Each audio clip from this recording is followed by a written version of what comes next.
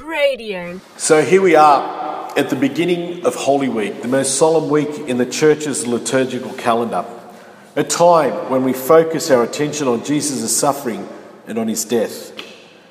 Now, it's entirely possible for us, I think, to relate to these events only simply as onlookers as we prepare to attend all the Easter liturgies over the coming days of the Triduum. But I think we should recognise that we are more than just onlookers in the Passion. Each of us is personally involved in the events of this week, since everything Jesus suffered was for our sake. If you look at our first reading today, it's one of the 4 songs of the suffering servant that appear in the book of Isaiah. And while the servant's identity is somewhat mysterious, Christians from the very first centuries have seen in him, of this suffering servant, a foreshadowing of Jesus the Messiah.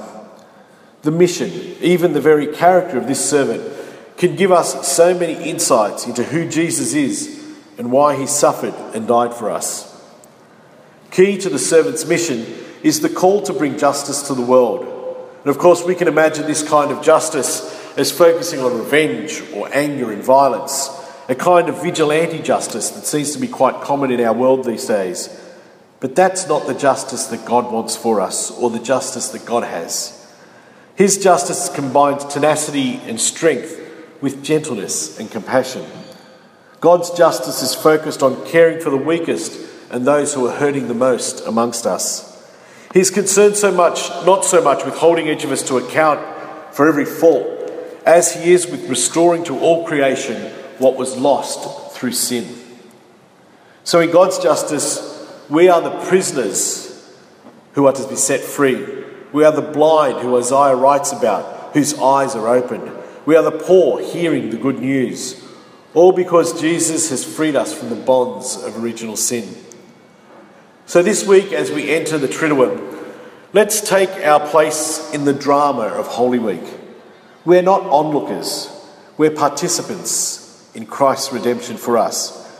Jesus is about to take our sin upon himself and restore us to our place as beloved children of the Father. So take the words of the suffering servant with us this week as we move forward into Holy Week. Rejoice that our Saviour is gentle and full of care. His eyes are fixed on the bruised reeds and the smouldering wicks in our lives. He is mighty to save. He is mighty to save each and every one of us. So may the Lord make his salvation the central story, not just of this Holy Week, but of our holy lives. Lord, thank you for the salvation that you have won for us through the death and resurrection. Amen. Radio.org.au